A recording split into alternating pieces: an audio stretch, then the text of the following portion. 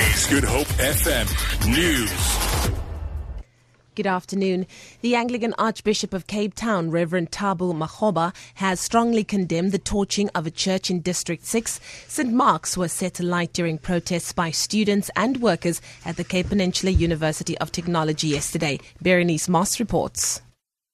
The Anglican Diocese says St. Mark's played a pivotal role in the struggle for freedom and justice in South Africa.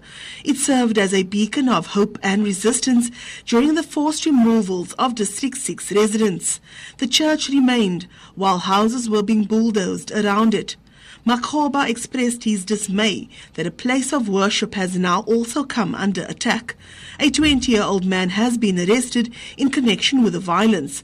Police are probing charges of arson. Berenice Moss, SABC News, Cape Town. The ANC in the Western Cape has called for the immediate implementation of government's anti-gang strategy. Acting chairperson Kaya Magaqa was addressing a media briefing in Cape Town during the launch of a signature campaign against gang violence. Magaqa says ANC members will start a door-to-door campaign soon to collect signatures. He says gangsterism needs a multi-dimensional approach from the state and civil society. The ANC says it also supports calls for a specialized gang unit.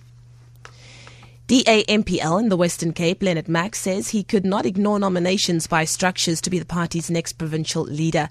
Max will be contesting the position for the fourth time at the DA's provincial conference next weekend. He'll be up against the current interim leader, Bonginkosi Madikizela, and mayoral committee member, Anda Nsondo. Max says he plans to take the DA forward.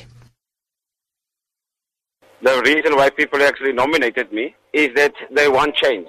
Because we are losing DA votes to the ANC, and we lost in Ward 37 about more than 50% of the votes which we received last year under the current leadership. There's a need for change. And with my leadership, I will be more accessible to the branches in the structures of the Democratic Alliance. And finally, an Australian health blogger who falsely claimed to have had cancer has been fined nearly 4 million rand for misleading her readers. 25-year-old Belle Gibson gained fame in Australia after she claimed to have beaten cancer using natural remedies and nutrition. She launched a successful app and cookbook, but later admitted the diagnosis was made up. For Good Hope FM News, I'm Leanne Williams.